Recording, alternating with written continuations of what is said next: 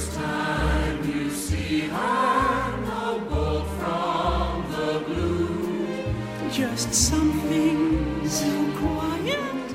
I went with Jim Henson's directorial debut, The Great Muppet Caper. I knew it. Kermit the Frog and Fozzie the Bear play the role of twin brothers. They're newspaper reporters for the Daily Chronicle, and they're accompanied by Gonzo, their photographer. They're assigned to investigate a theft of a valuable diamond necklace from Lady Holiday. I am going to come out the gate really strong here and blow your mind. Do you know who the actress is that plays Lady Holiday? The answer is no. Your blank Meryl look is a no. So Diana Rigg was a very established actress who only took this role because her daughter loved Miss Piggy and the Muppets. But more important to you, my friend, Lady Tyrell, the Queen of Thorns. No way. From Game of Thrones. Oh my God. Nobody. I have seen Game of Thrones every episode a million times. I have seen The Great Muppet Caper a million times. And Max, I never put two and two together.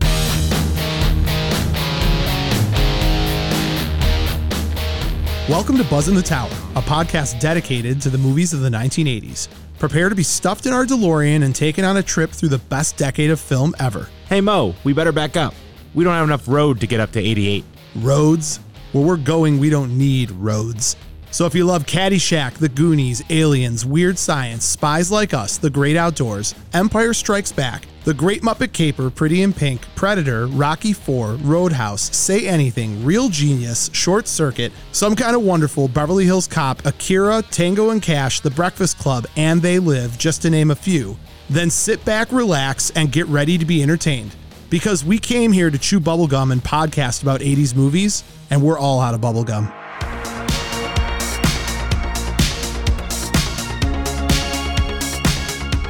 If you haven't already, subscribe to Buzz in the Tower on Apple Podcasts, Spotify, or whatever your favorite podcast platform is. And while you're there, leave a review and a 5-star rating. It's a moral imperative! You can also find us on TikTok, Instagram, and all social media platforms by searching the tag @BuzzInTheTower. That's BUZZN, The Tower. Also, check out our website, buzzinthetower.com, and grab some officially licensed gear. It's so choice. If you have the means, I highly recommend picking some up. Now, if you want to get nuts, let's get nuts. Head on over to our Patreon at patreon.com/buzzinthetower. With memberships as low as $3 a month, you can have access to tons of extra content, and a portion of all proceeds go directly to Save Ferris. Doc O'Shea, darling Doc O'Shea.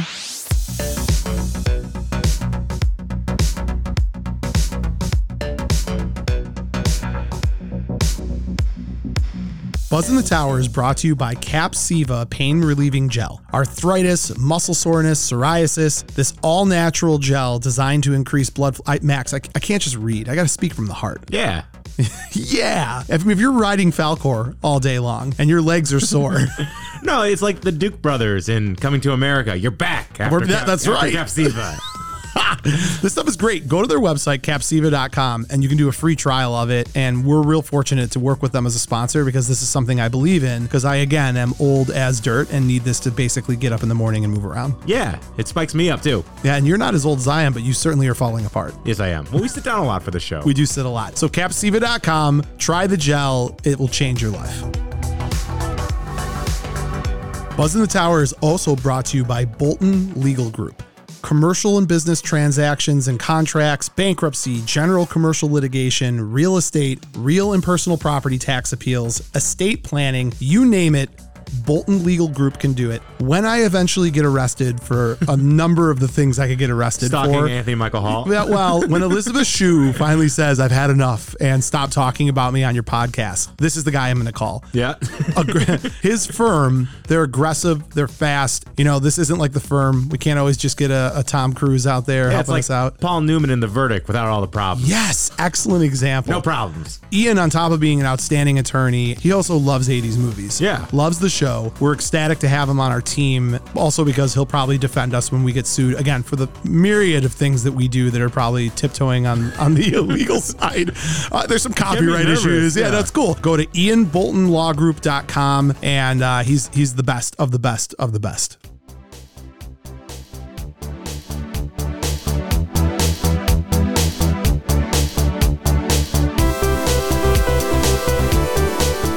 Today's episode, favorite 80s sequels. While some may consider the often forgotten sequels of Teen Wolf and Caddyshack to be guilty pleasures, most view them as a cautionary tale of leaving good enough alone. But perhaps the bad rap movie sequels have received is a bit unfair. For every Fletch lives, there are also some gems that made the risk of Rotten Tomato purgatory worth it. Today on Buzz in the Tower, we discuss our favorite 80s sequels, the movies that not only did justice to the originals, but in fact stood on their own as solid flicks.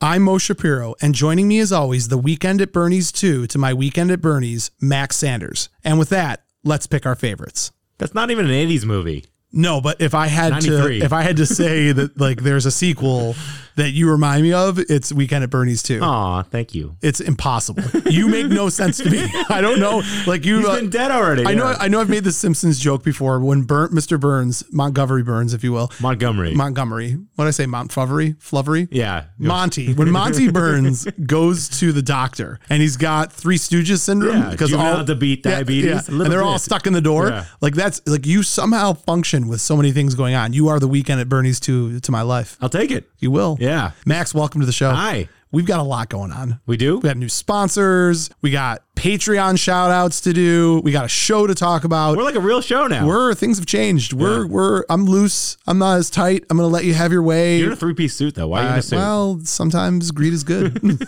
Greed is good. He's not in a suit. He's in a sweatshirt. I'm not in a suit. Definitely sweat. Max, I'm excited first to welcome some new Patreons to the Buzz in the Tower family. Some co-pilots, if you will? We got some co-pilots. We've got an Iceman, a Maverick, and 2 Gooses. Wow. You like that? Sounds like a rap. It does sound. Oh no, I'm sorry, 2 Mavericks. I said that wrong. So let's start with Karen.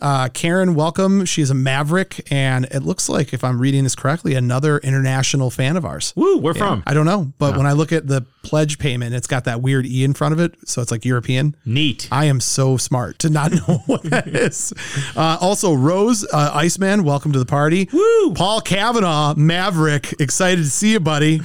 I know he'll love this. And then the real life Tiny, this guy. He's done the Schwarzenegger guy. impression on our Instagram. He did on Instagram. We got to have him on the show. We will. He's great. And then Edwin, who we have had on the show, hopped in as well. So guys, welcome to the Patreon. Love having you. And for those who have not jumped in yet, additional content, behind the scenes, some of Max's hair, whatever you need, we're going to get you. I want to read you something. Max and I were just having this conversation the other day. The podcast is so much fun for us. And there are these moments where we get these messages, and it could be on Instagram, it could be on Facebook, and they're really positive affirmations of the work that we're putting in this. And I just got this on our Patreon. It was a direct message from Dr. Benedict Alexander Zahn, which again, I argue is the best name ever. But I want to read you what his message was. He sounds like a name Chevy Chase would make up in Fletch. I haven't even shared this. You're going to cry. Get your Kleenex out. So Dr. Zahn says, hey guys, Happy New Year. You made my day with your shout out. I'm very happy to represent your European listeners. I'm in the middle of opening a 10,000 square foot COVID vaccination center in Berlin and have a 9-month-old son at home. It's one of the most stressful times of my life. Thanks for offering me that little time out once a week. Listening to you feels like talking to friends about one of my favorite topics. Keep up the good work. Ben,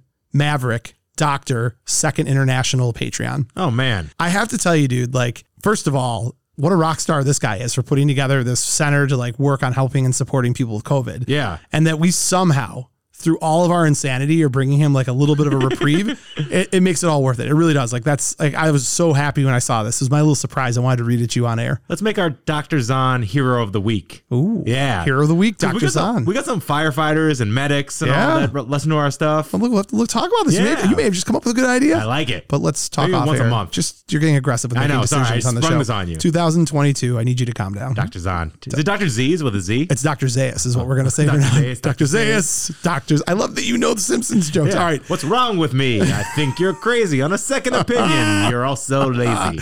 All right, Max, are we ready to go? Yes. Ready to jump into this awesome topic. Speed 2.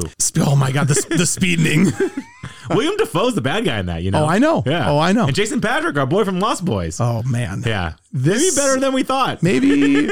I have found that the biggest debate I ever see around sequels is people try to make the decision of what sequel is better than the original. The Dark Knight, Empire Strikes Back. Godfather 2. Yeah, I don't like either one. I know you're not a big fan. So this is a little bit different. Deadpool 2. Deadpool 2. I disagree with that, but whatever. They're both great. They are both great. I would preface this by saying ours is a little bit different of a conversation. So first of all, the name of the episode really lays it out. Favorite. Favorite is different than best. So like you and I recognize sometimes what we view as favorite is not necessarily critically reviewed as the best. So I got a perfect analogy for this if you let me talk for a second. Nope. Sorry. Go Come ahead. on. Yep. All you. When someone asks what your favorite restaurant is, if you were thinking about it and you're honest, it'd probably be 5 steakhouses for quality of food, ambiance, and all that. But we don't do that. We go Chinese, seafood. You pick 5 different restaurants usually as your 5 favorite. Sure. That's what this is to us. We're picking our 5 favorite in kind of different pockets. No, for you, that might be true. I don't know. Didn't resonate. This is why I don't let you talk on the show. That is a fair point on some of these when we skip genre. For me, for today's episode, I literally just said, what are my 5 favorite movies from the 80s that happen to be sequels? Oh, interesting. So that to me was my 5 favorite sequels. Yeah. It had nothing to do with the first movie. Had nothing to do with anything else other than I watched this movie. I'm like, I love this movie. And oh, by the way, it's a sequel. One clarification. Some people treat the term sequel differently than we do. Sequel specifically for this episode is the second coming of this movie in the trilogy, in the series. So if one of yours is Police Academy, it has to be Police Academy 2. You can't say it's Police Academy 3 because it's the second one that was in there. Yeah, we'll do another episode for that. Yeah, that definitely. The trilogy discussion. So these are only second movies. The first one could take place in the 40s, the 50s. I don't care. It's just the so second. You could do a Color Money thing? You could. Yeah. I actually figured you would, but we'll see what you pick. No, we did that. I like to keep You it did cover the eclectic. Color Money a lot, yeah. No, I like eclectic. You don't. You talk about one, you don't talk about the next Okay, one. there you go. It's like Fight Club. Yeah. No. It's nothing. Can I give you an analogy that makes no sense real quick? Life is like Fight Club. If birds You were don't parents. talk about it.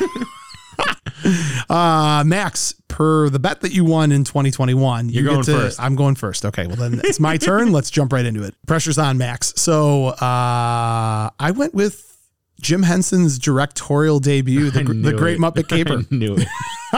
I had my whole argument ready. If you were going to be like, that's not even a sequel, I'd be like, oh, you want to say it's not a sequel? It is. I don't know enough to know it is. It is by all accounts the sequel to the original Muppet movie, which was in 78 or 79 or somewhere in there. But The Great Muppet Caper is directed by Jim Henson. It's his directorial debut. Big moment for He you. simultaneously was working on this and Dark Crystal, which I think I've told you about this before. And I'm glad he was able to later in his life, before he passed away, have this kind of validation. But Dark Crystal and Labyrinth were his passion projects.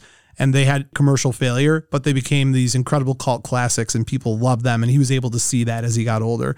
Max, every day that we're on this earth without Jim Henson is a wasted day. He, a little harsh. Honestly, he might be, of all celebrities in my life that have ever passed away, the most painful one. Ooh, that's a good question. It's very dark, but it's also a good question. John Candy for me. That's a good one. I don't know, man. Jim Henson's my guy. Max, you know, I belong to a number of different online clubs that have to do with the You Muppets. do? I follow quite a few Muppet things. Do you pay like a membership fee? It's not important, but I would if anybody asked. So the synopsis of The Great Muppet Caper: Kermit the Frog and Fozzie the Bear play the role of twin brothers. Yes, I said it. Twin brothers. How? That's the magic of this.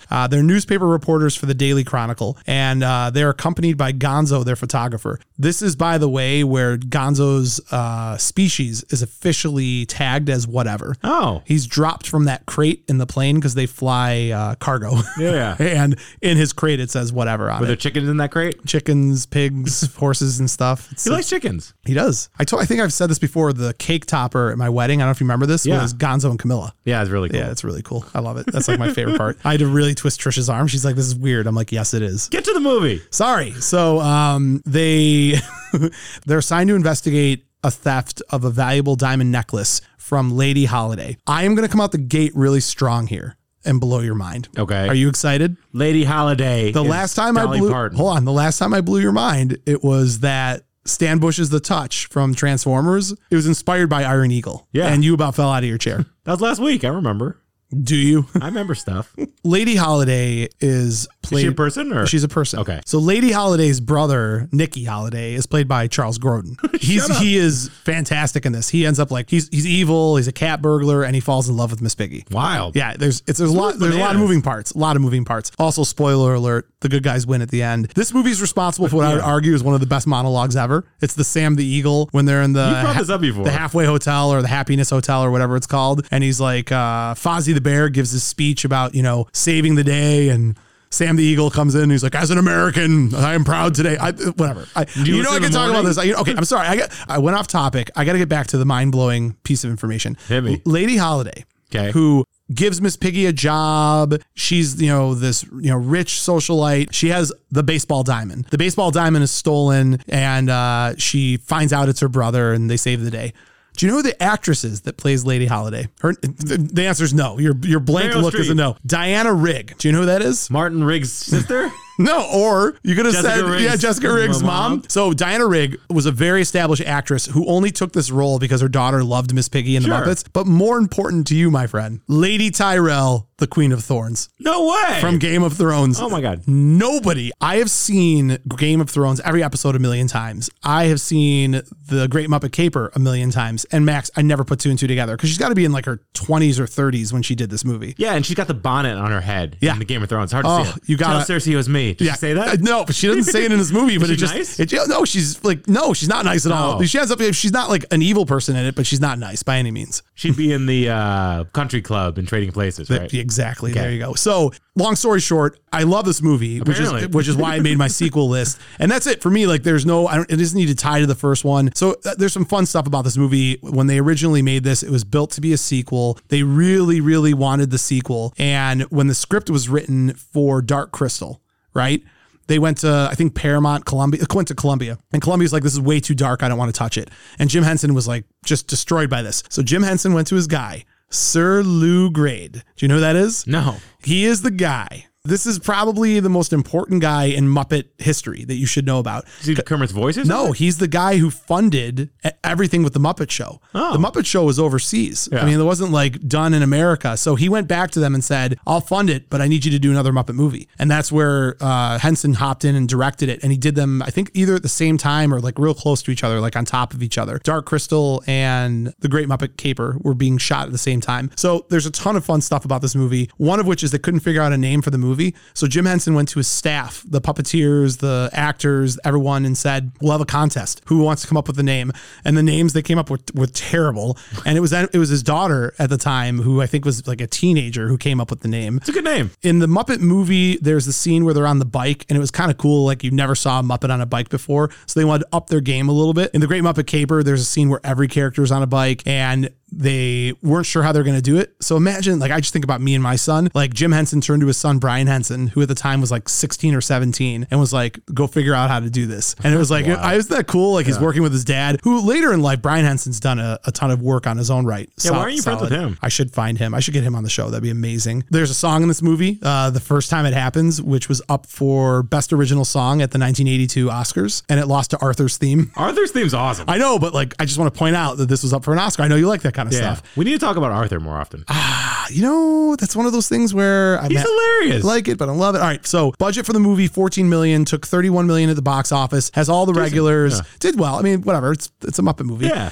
Had Frank Oz in it, obviously, Jim Henson, all the standard characters and voices. And Any Max, celebrity cameos or anything? Yes, Oscar the Grouch. Oh, well, that's nice. I was an amazing celebrity. I thought you were going to say a human, but Yeah, there are some humans too, but I think the Oscar the Grouch one was the more exciting one for me. I got nothing else. I just, Cool. I love this movie and I wanted to bring it up. You got to come out fast. I get it. I gave you my strongest right away. And I'll turn it over to you, Max. What do you have for your first one? I went with my weakest right away.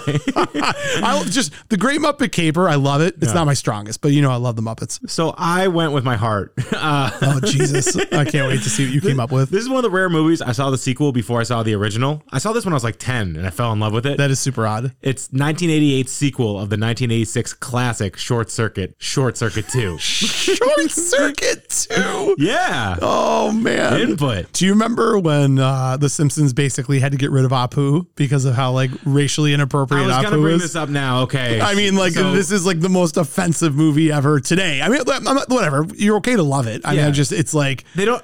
So that guy's Caucasian, right? Yeah, back it up.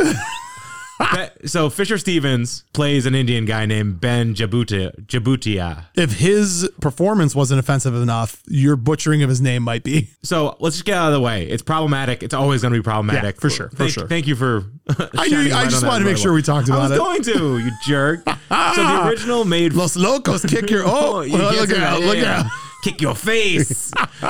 Kick your blanket to outer space. You love anything. Johnny Five is your guy. Yeah. How do you not have a Johnny Five tattoo, by the way? It's too complicated. It would take No, a long it's time. not. You have other tattoos that are way more complicated than Johnny Five. I'm past the tattoo point in my life. I think. Here Unless we people are go. going to pay me Unless, for it. yeah, Patreon. Yeah. All right. Sorry. I'm interrupting you. Go ahead. Give me some Johnny Five. So the original made $40.6 million on 15. This one made $21.6 on 15. Not great. Still but- made money. Yeah. Well, I mean, I think with marketing and all, I think that's not actually A problem. Yeah. So the original was about a military robot who got struck by lightning and becomes self-aware and alive. Johnny Five. No Yeah, disassemble. he doesn't want to be disassembled, reprogrammed, deleted, obliterated, destroyed, trashed, junked, thrown away, erased. I should be videoing how excited you are to talk about this. Well, that's how he says things. He just like picks up words. He's so positive. So this movie, Oh, he loves input. yeah, he just loves information and like he loves people. This one, he's in a ranch in Montana with Newton Crosby and Stephanie, Ali Sheedy and Steve Gutenberg. Who they couldn't get into this No. movie, so they had to do a voice recording of Ali Sheedy. Wow, you know you're a short circuit I know too. Short Circuit 2 Inside Out, buddy. Yeah, so Ben's on the streets of New York hustling on a street corner. He's got a robotics degree. Could he not get a better job? He also was all over the news. Like he was part of. Yeah. I know. Plot hole. There's a plot hole. He's making little J5 toys, and he gets an order for 1,000 of them, and he can't make them in time. So they send logically. Who's they? Talk about who he partners up with. He partners with Michael McDean, who's, if you don't know, Better Call Saul. This is Spinal Tap. Yeah. Kind of a sleazy Rolex salesman. Oh, he was this great in movie. this. He's He was really great in good. this. Yeah. So they send Johnny Five in a crate to help him make the 1,000 tiny robots. J5 finds out he's in a city, wants all the input, wants to read all the books, gets in lots of trouble, gets beaten down in one of the saddest scenes you've ever seen. Yeah. They've said I love this. They said online this was voted as one of the saddest scenes in movie history. When It was awful. he gets like hate crime basically. I know. You know what's the guy who runs the bank in this movie is the camp director or camp owner from Dirty Dancing. Yeah. Yeah. I can't see him in anything without thinking of that movie. But I don't know, Johnny's positivity through all this and kind of learning. It's impossible not to love Johnny Five. You win. I already know what you're getting at, and you're right. Like you could put Johnny Five in any situation. He is a beacon of positivity. Yes, he is. There should be a religion based on like Johnny Oh Five. my God, I'm totally going to create that. And also, fun fact for you, his voice, that positivity, that high pitch kind of Yeah. stuff. His name's Tim Blaney, who also did Frank the Pug and Men in Black. Oh, no kidding. He sang the Goofy Goober song in the SpongeBob movie. Yeah. I'm a Goofy Goober. I know the song. yeah. And he was also a Muppet puppeteer. Really? Yeah, isn't that cool? Like with Henson? Yeah. Or, wow, that's wild. And also puppeteer in Flight of the Navigator. This guy rules. Flight of the Navigator. Dude, we could probably get him on the show, right? Yeah, I think so. Oh, you should go after that. I'm gonna do that. That's your golden goose. And my favorite thing about this movie, when Johnny reads the books quickly and he's like, they did that. They created that effect using an air hose with washers connecting the strings on the book to keep it steady. I just think that's neat. That is cool. Yeah, I just like the behind the I like practical effects. Yeah. Unlike when he fell out of the 10th story window, and it's the worst digital effects I've ever seen in my life. As he's falling and computing is like 500 feet per minute, and he deploys a hang glider. Yeah. And that is like literally green screen at its worst. And he's got like a suction lasso to bring a cab in. It's good stuff. But also, the director of this movie was not as good as the original director. John Badham was the original. War Games, Saturday Night Fever, Blue Thunder. Awesome director. Yeah. This was Kenneth Johnson, who did 4 episodes of The Hulk and one of my favorite bad movies of all time, 1997 Steel. With I don't even know what that is. It's Shaquille O'Neal as a John dear Henry God. medal. All right, you're done now. Okay. You finished. Just start talking about Funny. Shaquille O'Neal movies. The last thing, the movie ends in a freeze frame. J5 is covered in gold being submitted as a American citizen. And they go, Mr. 5, how do you feel? He goes, how do I feel? I feel alive. And he jumps up and it's a freeze frame. Of course, freeze frame. Of course it is. Unbelievable. All right, Max, I'm ready to go to my number 2 pick. Hit me. Controversial pick for silly reasons. Soul Man. Superman 2. Soul Man is very controversial. What if all your picks are just like the like Breakfast at Tiffany's, Soul Man, like every racial trope you could find in a movie? Superman 2. That's not controversial. It is if you love Donner. It almost like because of how much we've learned about what they did to Donner in this movie. But you could just say the Donner cut. I know, but The original's great too, though. it is. But Superman 2 is straight fire. Yeah, it is. Superman agrees to sacrifice his powers to start a relationship with Lois Lane, unaware that 3 Kryptonian criminals he inadvertently released are conquering Earth. Zod. Kneel before Zod. Richard Donner did Superman 1. That movie was a game changer. In the history of film, it was a game changer. That and Star Wars. Then the combination of those two films and the timing of it led to what we would view as the modern day blockbuster. Yeah. It really changed everything. Superhero-ness. Donner's perspective, and why I believe Donner did such a good job on Superman 1, and really Superman 2 is Donner's work, right? So they filmed Superman 1 and 2 simultaneously. So they're shooting 60% of the footage for Superman 2 had already been done in Superman 1. Oh. Donner took a perspective on Superman 1 of, we have to make people believe that he's flying, and didn't compromise. Yeah, didn't compromise on anything. So there was a huge budget. Donner clashed with producers on a lot of different things, the biggest of which being the budget. At the time, I mean, Superman 1 was 78 or 79? 78. $55 million budget. It made $300 million. Oh my God. That's a lot of money. It's a lot of cabbage. But I mean, while they were making it, there was a lot of fighting. So the producers, the Salkind, I think their names it's hard to pronounce their names. It's very hard to pronounce. But they had issue after issue, and they tried to claim he was in breach of contract. They actually brought in Richard Lester, who they brought in Superman 1 as like an assistant.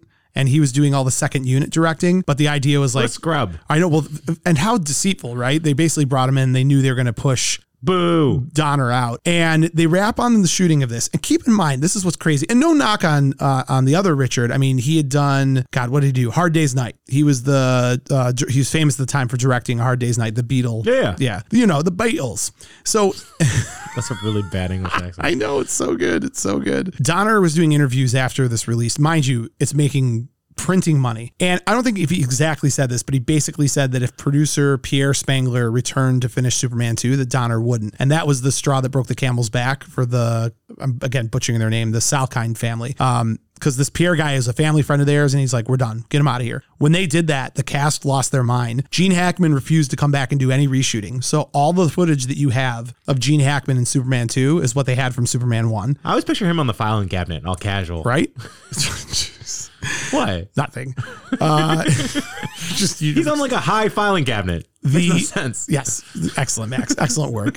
Donner knew that in the second film, and again, he's shooting it in sequence with the first, he knew that they're going to need something more villainous than Gene Hackman. Gene Hackman was fantastic as Luthor, but he needed something more than that. He needed Zod, right? So who's going to be the guy who says kneel before Zod? So he goes after Terrence Stamp, but he didn't think that Terrence Stamp would go for it. Despite all the commercial success that this movie had, it was still a comic book movie, yeah, right? Back then it wasn't as... This wasn't like Marvel, where like now everybody be like, oh yeah, sign me up. You hear the rumors that Tom Cruise is going to be Iron Man in the next Doctor Strange movie? No, but that's incredible. In like a multiverse kind of version. That's absolutely incredible. Yeah. I love it.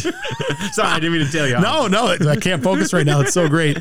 So they bonded. He went to go visit him, and they bonded over their mutual experience in transcendental meditation.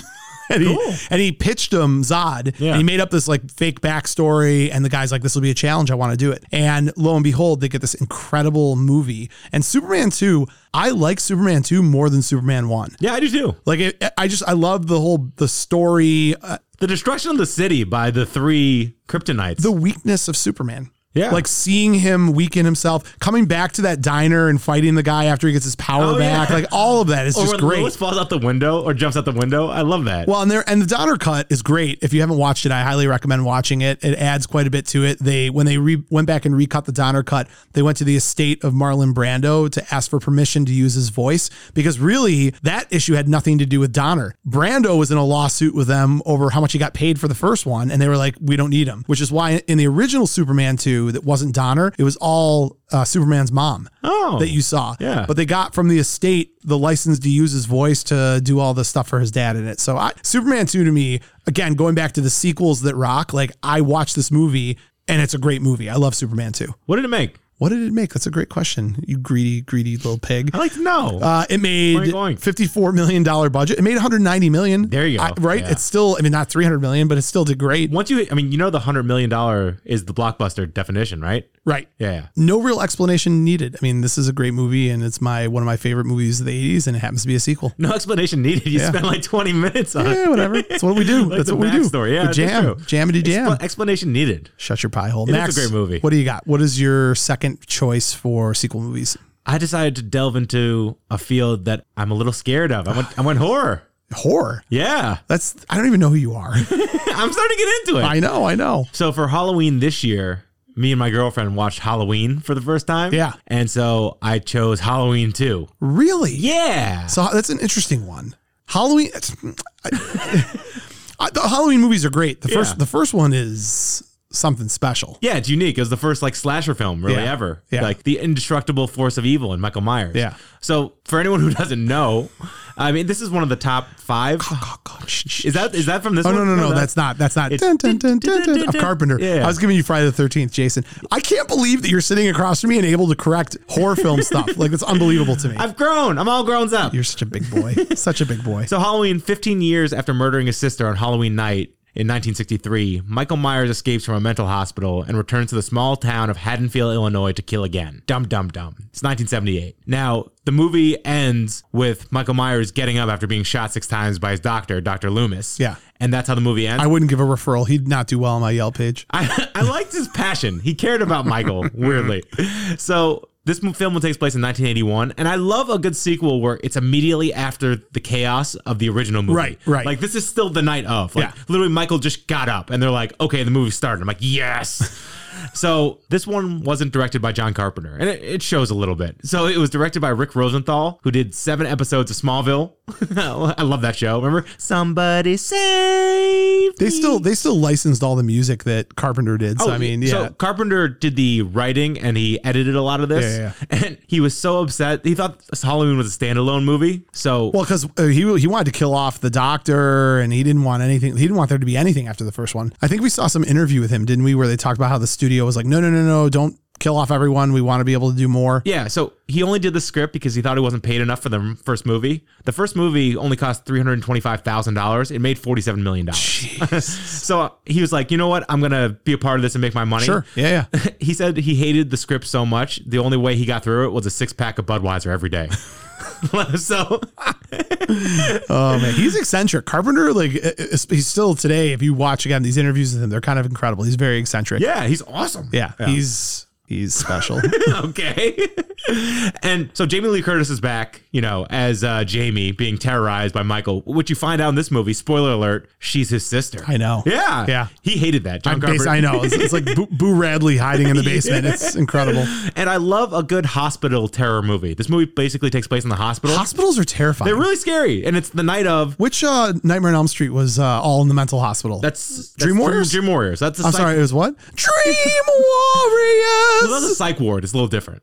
I love that's in a hospital because you get to use all the stuff around. You get to use like the syringes, the kind of chairs that he boils some girl in a whirlpool. Yeah. It's gnarly. Yeah. I don't know. Slasher movies don't freak me out that much. They're really Well, fun. you've watched a lot. You've Yeah. probably desensitized yourself quite a bit. And also, it's really spooky how the movie starts with Mr. Sandman by the Chordettes. Yep. And it ends with that too. Yeah. It's just, I don't know. Very Back to the Future-ish. Yeah. Oh, I have one fact that's going to blow your mind. That's a high billing. Okay. So there's this one scene. Johnny Five is actually was Mike Myers. Well, first of all, the Shatner mask, it looks a little worn in this one. They used the same mask from the original, and the original Michael Myers put it in his back pocket during a shooting, and they didn't buy a new one. So it's like it's kind of stretched out and worn. Isn't that weird? Don't you think they would have bought a new My one? mind is not blown. No, here's the mind blowing. Oh, yeah, that was teaser to the mind blow. So there's a scene where the news reporters are outside the murderer's house, when he killed the 3 girls. Yeah. And there's a reporter woman talking to a camera guy about where they want to shoot. And he's nodding. He's in a trucker hat. He's got blonde hair. And you're like, that looks familiar. It's Dana Carvey. No way. I confirmed online. That is Dana Carvey? That's Dana Carvey. That's incredible. Okay, I stand corrected. Mind blown. Mind blown. Was he like swing? No, nothing. But you could say he's worked with both Michael Myers. Oh, this guy. I'll behave. Unbelievable. That's good. That It's a is fun really good. horror movie. If you don't like horror movies, this is a fun one to dive into. Max, this perfectly transitions into something I wanted to bring up with you. So can you imagine if you were the homeowner that had the house that Mike Myers murdered all these people in? It'd be the worst. Right. So how do you sell that house? You get a good realtor. You have to get the best realtor. And maybe that ties nicely into our newest sponsor. Ah.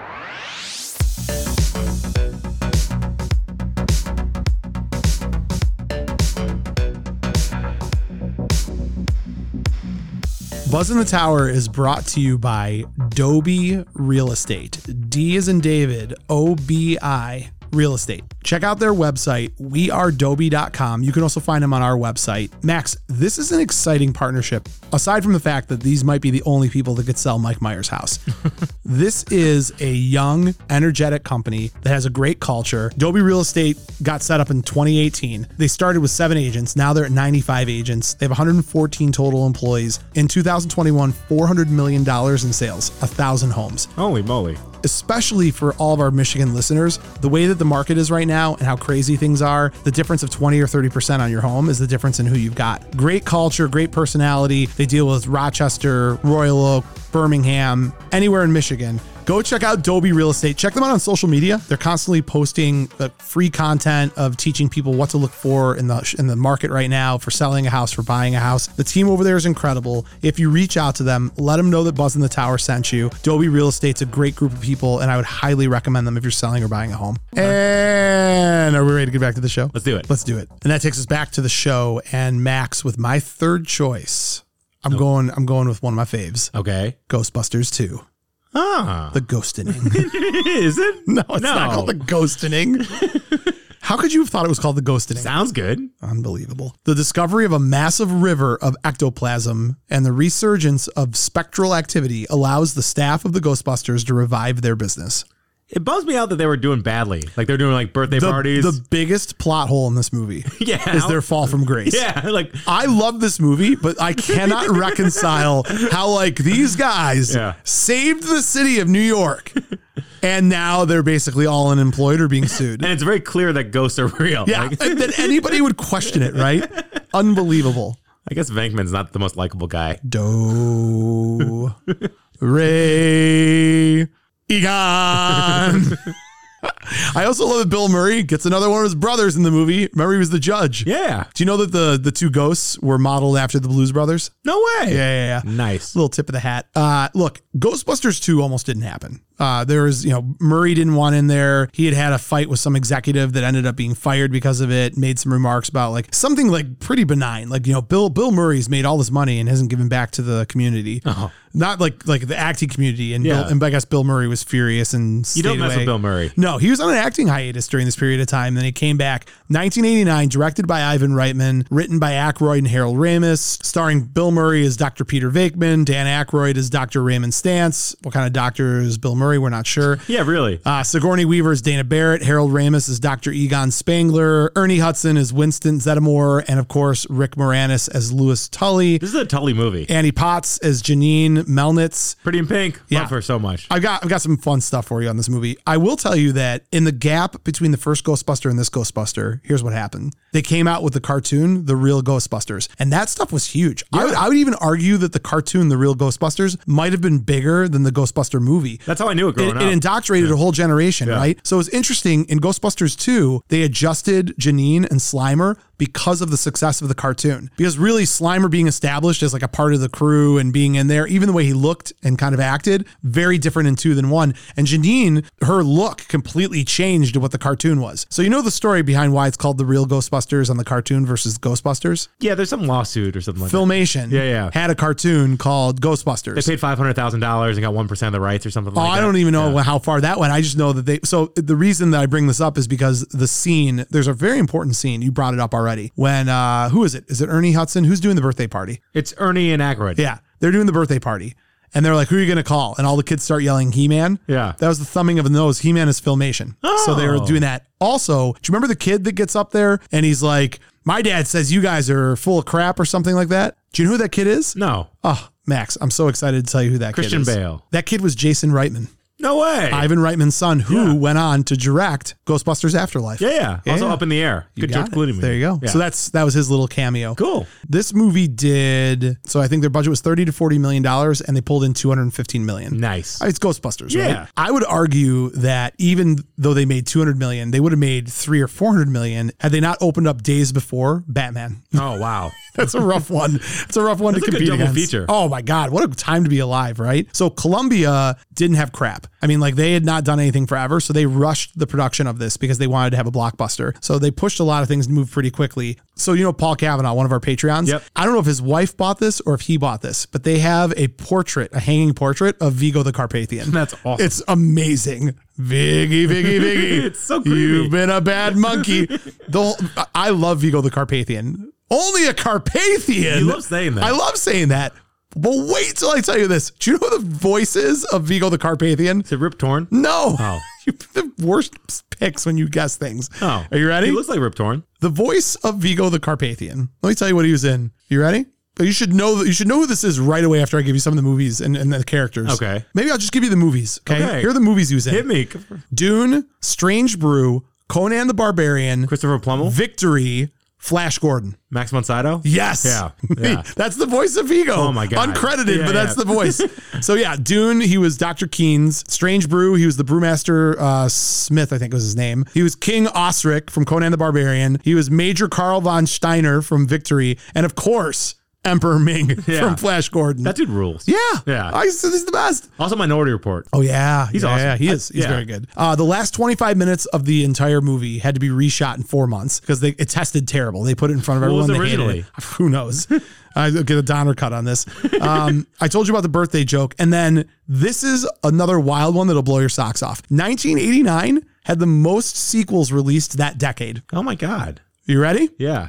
Now, I don't think that this accounts for like B films, but I think this is mostly like major release sequels. But studio films. And the 80s certainly were not afraid of sequels, but I got to tell you that this list is powerful. When I say the most sequels, not like our show today, but continuations of any franchise. Last Crusade, Back to the Future 2, Star Trek 5, Karate Kid 3, Lethal Weapon 2, License to Kill, James Bond, Elm Street 5, Halloween 5, Fright Night 2, The Fly 2, Friday the 13th Part 8, Police Academy 6, Fletch Lives, and Christmas Vacation. Wow. All in 89. That's pretty good. Isn't that wild? I like It's sequels. like they were like cramming to get them all in before the 90s came. Which Police Academy was it? I don't know, dude. The last one was Russia, I think. How that has not been rebooted is beyond me. I know. Well, it's grossly politically incorrect. They'd have to change the entire format. Yeah, but still, you got the music. And You could do it, but how do we miss that for scores? Police Academy aside, getting back to Ghostbusters 2, I really love this. I love the slime that they positively charge slime and they soak down Lady Liberty. And what's the song they play? Now I'm thinking of Scrooged right now. Your love is lifting me higher than you've ever been lifted before. It took me a minute. I literally was about to start singing "Put a Little Love in Your Heart." Bill Murray always has the best songs in his movies. It's a great movie. It's great. Max, I got nothing else. I love Ghostbusters 2. Yeah, it's a good one. I will tell you You said you had nothing else. I have nothing else. You're right. Moving right along. Bum, bum, bum, no, no, no, no. I'll do the you thing. There you go. There you go. Yes.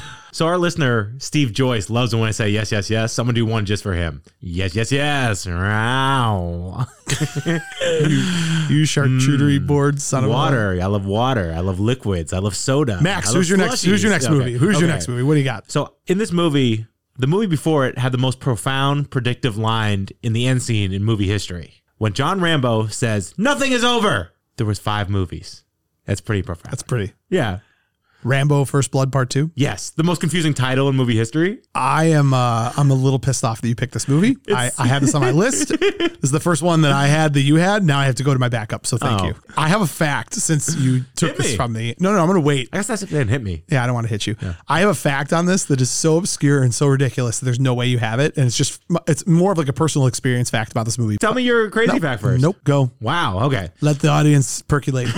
First movie, a veteran Green Beret is forced by a cruel sheriff to flee to the mountains and wage a one-man war against the entire... I love that you feel you need to go over the first movies for people. Some people don't know. Get to the sequel. Okay, sequel. In 1985, Tight Hour 36. This is where Rambo, the absurd Rambo, was born. Like, the first one's a real movie. This is like the 80s. You know what I mean? Yes, it is. That's why it's so good. Everything's pumped up. It's so good. So Rambo returns to the jungles of Vietnam on a mission to infiltrate an enemy base to rescue American POWs still there. Cost $44 million, made $300 million. Yeah. And it was supposed to be like an anti-government movie, like the government's corrupt. Ronald Reagan loved this movie. He's just like, I love it. I'm the Gipper. Why do you do a good Reagan? Well, Oh my God. Add Reagan to the list. I guess that's on your list now. only Rambo to be nominated for an Oscar. Best sound effects. Oh, I was like, are you kidding? How did he get nominated for an Oscar? I mean, you got rocket launchers, exploding arrows, exploding people, mud disguises, true love between him and Ko. Like the Jade Buddha necklace that he has and like their connection always gets me. When she dies, it always hurts me a little bit. Troutman has one of the greatest quotes outside of in the first movie when he says, God didn't make Rambo, I did. He has this incredible quote. It's not even something that chews up a lot of time, and it's almost said like as a throwaway line, but I think it's great. Forget the war, remember the mission. Ooh, that's good. I like that. Yeah, you should tell me that when I'm like All the time, lazy. every day. Tell you that? Yeah, I'm aware. And you got Martin Cove in this. You got John Kreese. Oh, as yeah, Erickson, absolutely. The can't be trusted military dude. Also, freaking epic that James Cameron wrote the original script. Yeah. This feels like a James Cameron script. So the original one had Rambo with a sidekick or protege who had all like the funny one-liners, and Sly was like, no, I want all the one-liners. Yeah. You know who they originally had for that role? John Travolta. Oh, you're kidding me. Oh, isn't that incredible? Oh, my God. Because they wanted to sprinkle like a new kind Oh, of... jeez. Rambo, what we doing? Hey, he can do that stuff. Look at like Broken Arrow. Yeah. Yeah. I don't know. He can do it. Face Off. Yeah. Face Off is a better example. That's of true him. too. Yeah. And I guess someone was killed during this movie. The movie was dedicated to Cliff Wenger Jr., who was accidentally killed by one of the film's explosions. I mean, my God. Dude, there's so many, like, remember when he's like about to leave and he's like, sir, do we get to win this time? And Troutman's like, this time it's up to you. Sly did 8 months of training for this. 4 hours a day, took SWAT combat lessons, archery, and survival courses.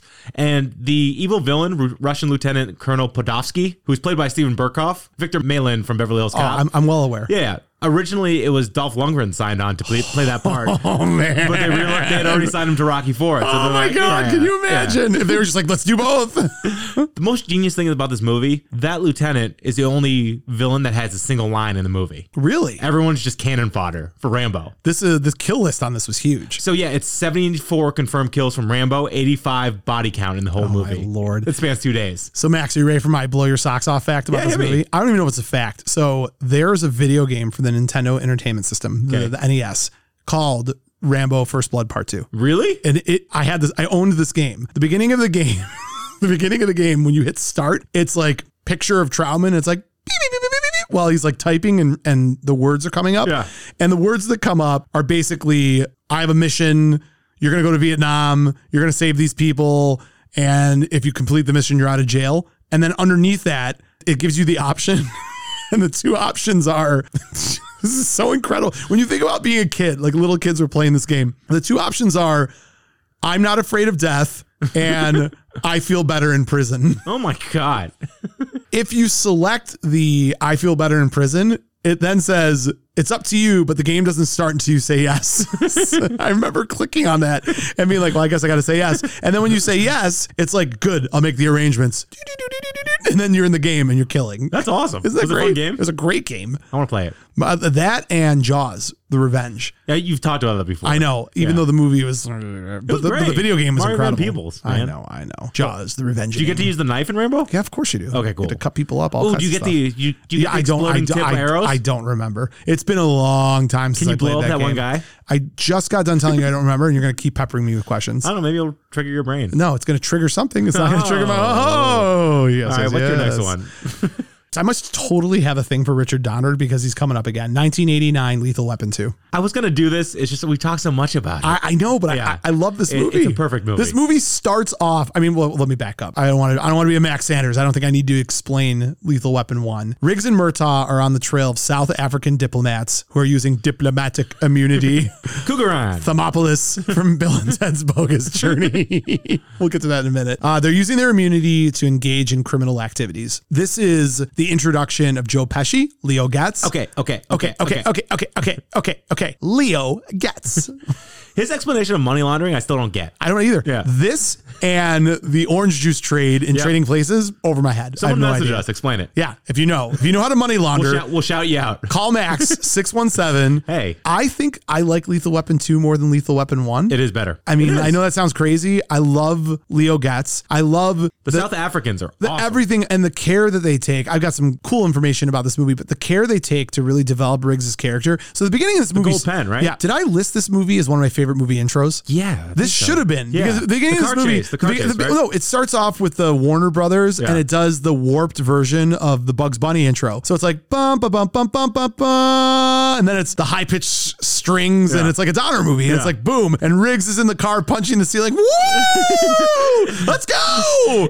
Isn't it Murtaugh's wife's car? Yes, it gets ruined. It's the station wagon. Yeah, And it's it a gets brand new destroyed. one. Oh God! And it's just like it's pure action. Also, I love ensemble casts. I love all the other actors. They have the whole group of cops, and then within the group of cops, psychiatrist. yeah. And let's talk about the cops for a minute. So mixed in with all these cops, you have Jeanette Goldstein. You know who that is? The psychiatrist? No, Vasquez from Aliens. Oh, yeah. John Connor's foster mom in Terminator 2. That's That's the same Yeah, woman, yeah. right? And do you know what her name is in the movie? Which I never knew. What? Megan Shapiro. Oh, Shapiro, buddy. Yeah. You don't get a lot of Shapiros in action films, so I was kind of excited about that. So you remember in Aliens, speaking of Vasquez, do you remember how Vasquez had that guy that she was like super tight with and like Yeah. they would do pull-ups and everything? So that guy is Mark Rolston, who's in this movie who plays Hans. He's the yeah. guy who steps on the plastic and then gets shot because he lost the Krugeron. Yeah, he's also Boggs in Shawshank Redemption. Oh, yeah. Yeah. Yes. And the sisters. Can't think of the actor's name right now, but you got Hank from Breaking Bad. Dean Cain. There you go. No, not Dean Cain. No, Dean Cain is Superman. Howard Dean. No, that's the Iowa guy. We're going to Iowa. Yeah. It's Dean Norris. Yeah, he went to Harvard. Really? Yeah. Oh, there you go. And he's also in Total Recall with a weird face. Oh yeah, his buddy. Yeah. No, not his buddy. No, he's got the weird. Yeah. He's like, you got a lot of. What does he say? Oh, you got a lot of nerve showing your face around here, and it's like you want to talk. Yeah, pretty much. It's 90. Damn it. I know. I talk about Total Recall. I know. All day. I'm aware. Go ahead again. You have what you want. Now give the people to air. Back to Lethal Weapon 2. Back to Lethal Weapon 2. Sorry. You talk Total Recall, it gets me all riled up. Yeah. Oh, the shoulder separation scene is in this one, right? Yeah, the straight jacket. Did you try it? Never. I tried it once. I have no interest in doing that ever. Where'd you get a straight? Never mind. I don't know. No, the shoulder separation thing. I just tried banging against the wall. Oh, yeah, that's super weird.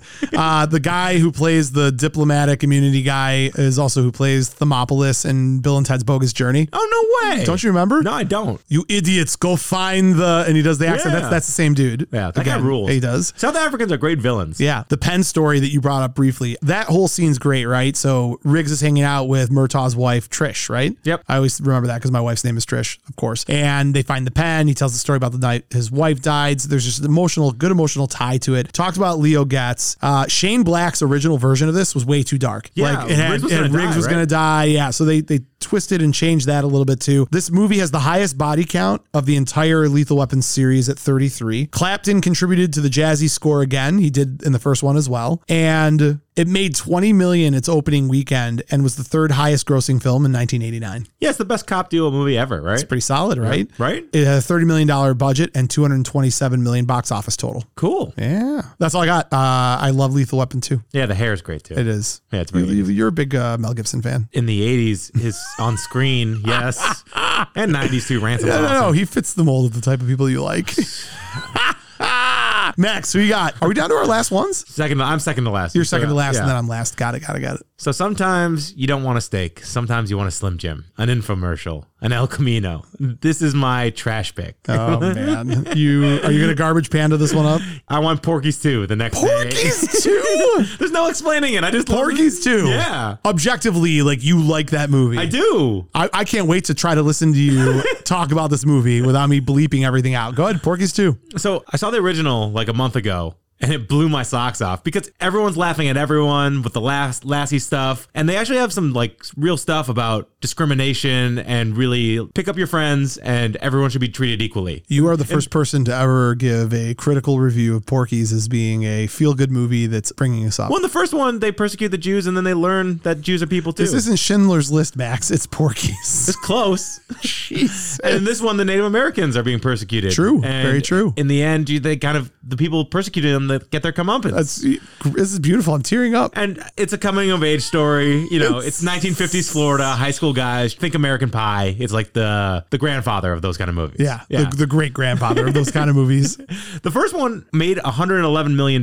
Yeah. Yeah. So it's very Canadian too. You know what I mean? It was directed in Canada? it was a Canadian movie and it Directed in Canada. because everyone's at the butt of every joke. It's so like everyone's making fun of everybody. So this one came out in 1983 and and the high schoolers of Angel Beach seek revenge on religious fanatics who want to shut down their school's Shakespeare production. What are they? Is it to the Taming of the Shrew or something? It was what? Midsummer Night's Dream. Yeah, you know, because there's all the feminine costumes for guys and all that kind of stuff. Cost $6.5 million, made $33.7. It's just absurd humor. Everyone's laughing at everyone. There's a scene where the principal is arguing with a religious zealot, and they're talking about like They're quoting from the Bible. Yeah. And they're talking about like smut scenes and all, and going. It's almost like a rap battle, and it's just I like this whole movie. No matter what the scene is, everyone is reacting to it. The single best scene from any Porky's movie, What? any of them, is when Mrs. Ballbricker is in the principal's office in the first movie, recommending that they do a police sketch of, I can't remember the guy's name, his tallywhacker,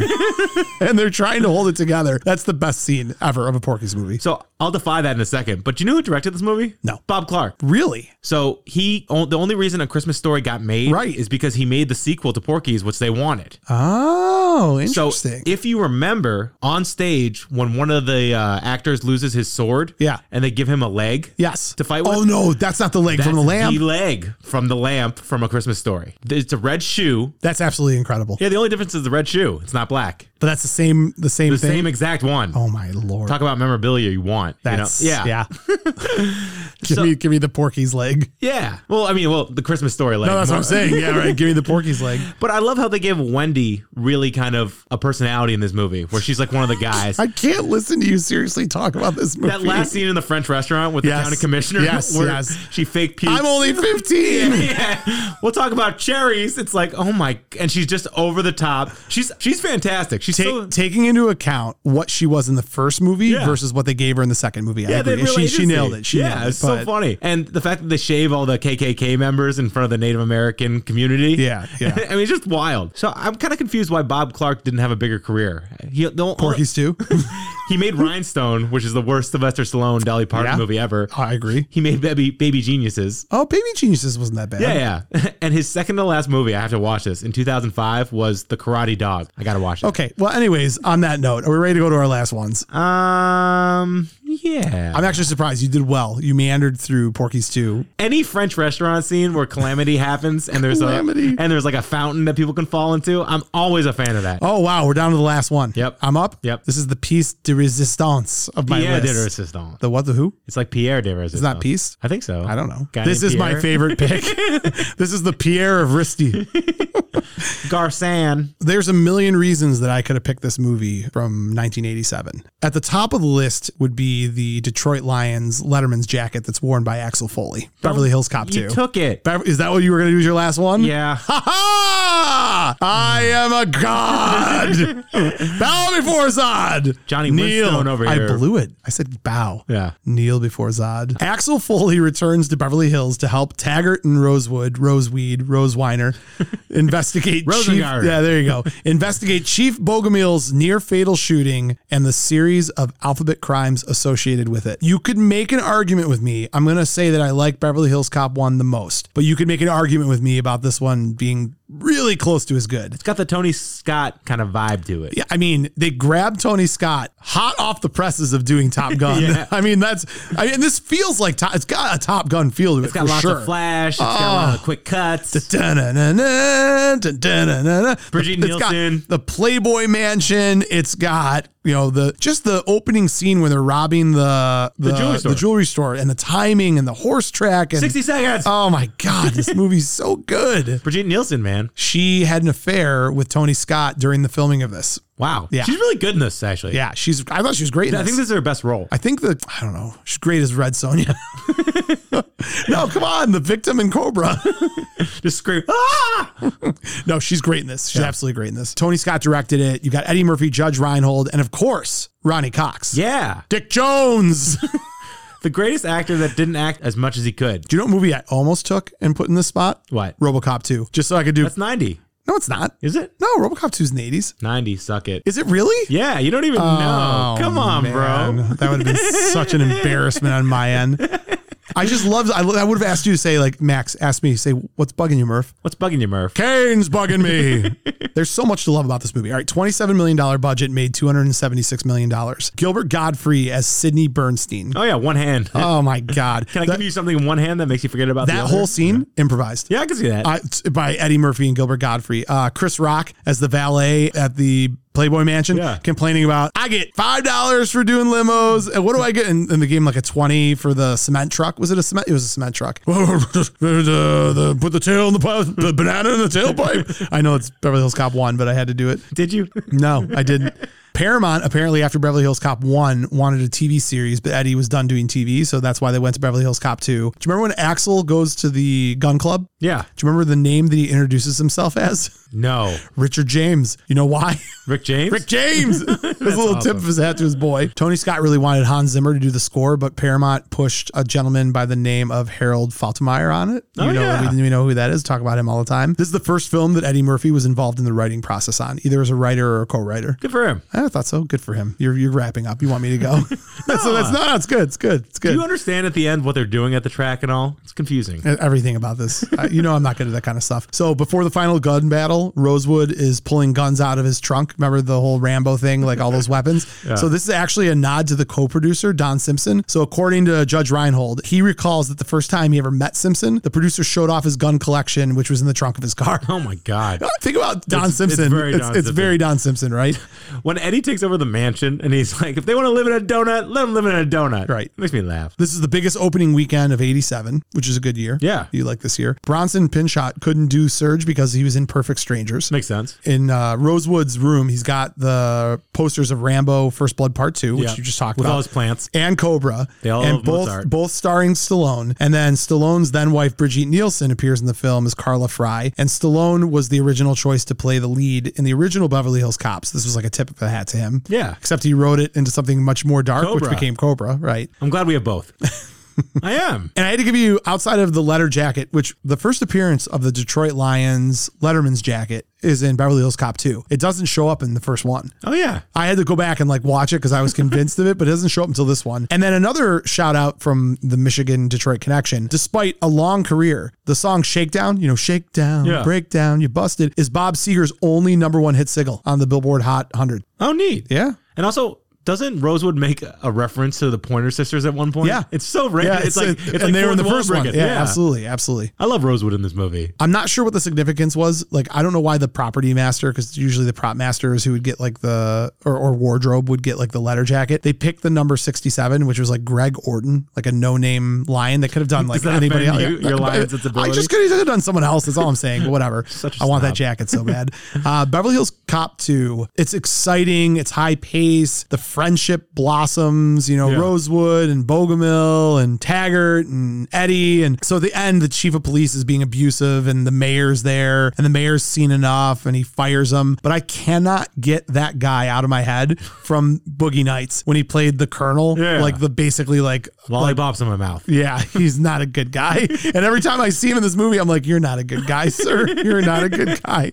But I mean, this is great. This is classic Eddie Murphy and it's one of my favorite 80s movies and it is how I'm wrapping up my list. It's a good one. I'm it jealous. Is. All right, there you go. What do you got? I have the best sequel ever. Oh. I went with a sequel that didn't even need 2 in the title. The Road Warrior. Oh, Mad Max. Yeah. It's a good one. Mad Max 2, technically. This one is just fast-paced, destructive, and the world building they do in this is incredible.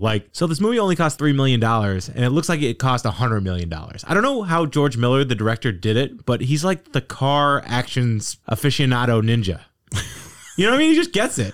What was what did the first one cost? So the first one cost $300,000 and it made $8.75 million. And it was only released really in Australia with kind of a light global release. Mm-hmm. That was more about a policeman with his family set out to stop a violent motorcycle gang. Right. So that was more kind of before he loses everything, before Max becomes this one becomes the post-apocalyptic story. So in this one, a cynical drifter, Max, agrees to help a small gasoline-rich community escape a horde of bandits. It's more fun. It's outrageous. It's got the weird BDSM. Can I say that? Yes. Okay. Yes. The Humongous as their leader. He's basically just wearing a Speedo and a silver hockey mask. It's a weird movie. It's great. I mean, I like it. But it's like, it's different. It's very different. Oh, yeah. So George Miller, he did all the Mad Maxes. That's really his career. This is the most fascinating thing I've ever seen. From 1997 to 2014, all he directed was Babe, Pig in the City, Happy Feet, and Happy Feet 2. What's going on in his brain? There's a lot. I mean, so, I'll go hard left for a minute. Yeah. I love Commando. I lied. Sully. John, Matrix, you said you're going to kill me last. I lied. Don't bother my friend. He's dead tired. Let off some steam. It's a great movie. He's Father of the Year, him and Alyssa Milano. Vernon Wells, who I like, when you think of, the Predator, right? Schwarzenegger goes up to the Predator. When you think of like Kyle Reese, fighting the Terminator. When you think of all these different like bad guys, right? Like, what's the guy? Darth Vader's voice. James Earl Jones. Yeah. Who was he? I know James Earl Jones. Why can't Thulsa Doom. Thulsa Doom. Thank you. Doom. Yes. Thank you. Yes. All these, Max, I'm telling you, I'm losing my mind. Too much info. No disassemble. Input. When you think of all of these kind of classic bad guys that he's had to go up against, in this movie, he went up against the girl from Clueless's dad, and you're really getting into Commando. I know. Well, sorry. So Vernon Wells, he's great as Wes in this. The pink mohawk. His redeeming role has got to be Wes in Road Warrior. So he does Bennett, Road Warrior. He does the Lord General in Weird Science, who's Wes. Yeah, but they call him the Lord General. Inner Space. He's don't you take this from me. Yeah. He's Mr. Ego. Yeah. I couldn't believe that. I was like, oh my God, that's right. Yeah. And he kind of was in love with the one lady. And I totally forgot. You know what my favorite Vernon Wells fact is? What? Mel Gibson said they knew when it was time to wrap up shooting for the day because it got cold, if Vernon's butt was purple. Oh, that's right, because he was wearing chaps.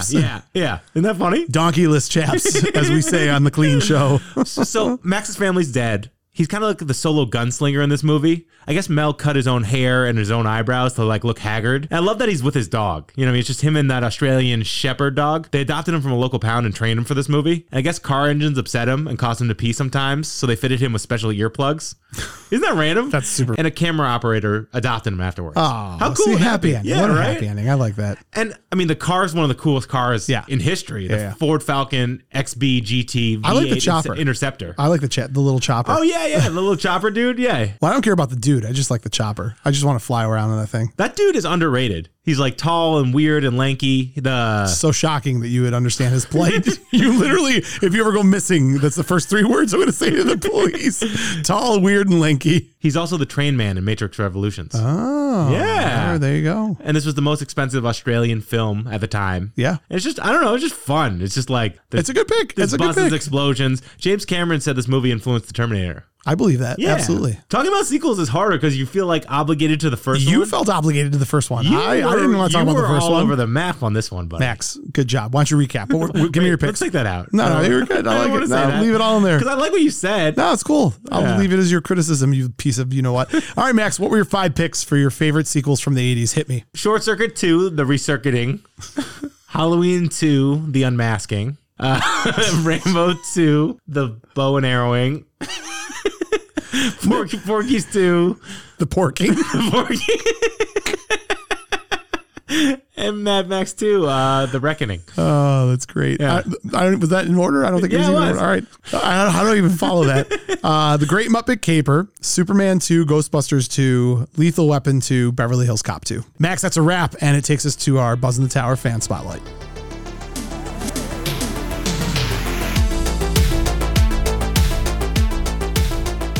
Max, our spotlight is from Rich, and Rich is the single proprietor, the man, the top of the food chain. Big dog. For Bonetown Burgers and Barbecue. Great name. If you're hungry, do not go to this website.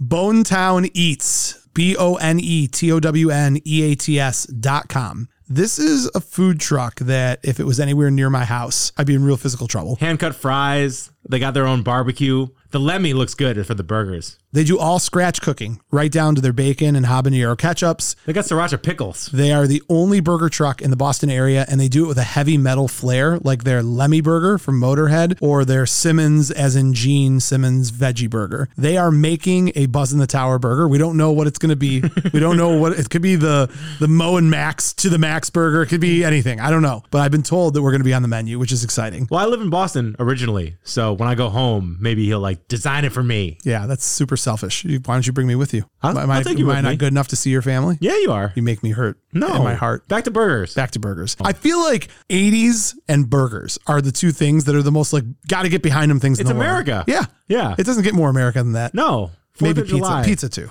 Maybe Maverick eating a burger. There you go. Yeah. Find them on social media, Bonetown Burgers, at Bonetown Burgers. Let's hear what Rich had to say for his favorite 80s sequel. Hey guys, this is Rich Cambriello, otherwise known as the Bone Daddy. Actually, I'm the only one who calls myself the Bone Daddy. But hey, from Boston Burgers out in Boston, Mass. And I'm here to be the fan spotlight of the week, which I can't say enough of being an awesome, awesome, awesome honor. And on today's topic being great 80s sequels, I'm going with Cannonball Run Part 2. Which was such a very, very hard decision to make because there's so many great sequels out there. Karate Kid 2, Any Which Way You Can. I could go on for days upon days, but Cannonball Run 2, it's Burt freaking Reynolds. I mean, I have a tattoo of the guy. Enough said on that. And Frank freaking Sinatra. How can you beat Frank Sinatra? You kind of can't. And there's a monkey. There's a freaking monkey in it. You can never top a monkey, no matter what happens. Monkey trumps all. Plus, you have Charles Nelson Riley, Tony Danza, Mary Lou Henner. It's just a great movie. It's driving cars cross country. Again. How do you beat that? I'm sorry. You just can't. As much as I love all the other 80s sequels like Karate Kid 2 and so on, it's the Cannonball Run. It's Hal Needham at his greatest with Burt Reynolds. That's just like Cocoa Puffs and chocolate milk. Anyway, again, I'm the Bone Daddy from Bonetown Burgers out in Boston, Mass. Give us a look at bonetowneats.com. Also, one more thing, Mo, I'm sorry to correct you, but Carrie Green was not in The Great Outdoors. That was not her. That was another actress whose name I don't know, I'm sorry. But either way, guys, total honor. If you're ever out in Boston, look us up, and I'm definitely making a Buzzin' the Tower burger. God knows what I'm going to put on this thing. Whole bunch of coffee? Maybe? Bacon coffee? Coffee bacon. Ooh, coffee bacon. That'll work. Either way, guys, be good. Love the show. Keep it up. Bye-bye. There's a lot to unpack here, Max. I'm going to go right to the end of his statement. I don't ever remember saying that Andy from the Goonies was in The Great Outdoors. You might have mixed up with Summer Rental. It's possible, but you know how I feel about being corrected, so we're not. He had a lot of awesome stuff in there. Don't go to that. Don't go to his burgers. Don't my eat them. God. I'm kidding. All right, listen, Cannonball Run 2. He's got a Burt Reynolds tattoo. That stops right there. What he didn't mention is Shirley MacLaine is one of the naughty nuns. Oh, yeah. That sneaks away and basically starts having a relationship with Burt Reynolds. Cannonball Run 2 is fantastic. We were on our last episode, weren't we just talking about the orangutan driving the car and you didn't remember that either? Monkey wins everything. Yeah, that's a great monkey trumps everything. That's a great t-shirt. Great pick. We love the movie. I think you're wrong about the. Get over it. I'm not going to get over it. I want to know when. I want the timestamp of when I said it. I'm probably setting myself up to look stupid. Yeah. Great pick. Max, you're the local Bostonian. Where do we need to be to go eat this delicious food? In Boston or Rhode Island, check the website, see where they're going to be at. Go eat burgers. Oh my God. And tell them the Buzz in the Tower. Walk up to him and be like, hey, Mo didn't screw up and give me 6 burgers right now. You're weird. I'm super weird. Next, that concludes this episode. We've got our new sponsors, Bolton Legal Group, Dobie Real Estate, Capsiva. We've got our Patreon, which I know I've brought up before, but if you love the show, that's a great way to show us that you love the show, because otherwise it's just empty words and I don't want to hear them. Yeah. Was Wait, that too aggressive? I love everyone on this You show. do love everyone. Yeah. Follow us on social media at Buzz in the Tower. Go to Spotify. If you don't listen to us on Spotify, just download the app and go listen to like one episode and give us 5 stars. Yeah, they came out with a new 5-star thing. Yeah, So yeah. we Give want us to be those stars. We want to be justified. We love those stars. All right, Max, how do you want to close out? What do you got to finish? To be continued. ... All right. Like the end of a sequel. I've got Welcome to 2022. The Roaring 20s. We're like in it now. The Roaring 20s. Yeah. I'll talk to you next week, Max. Later.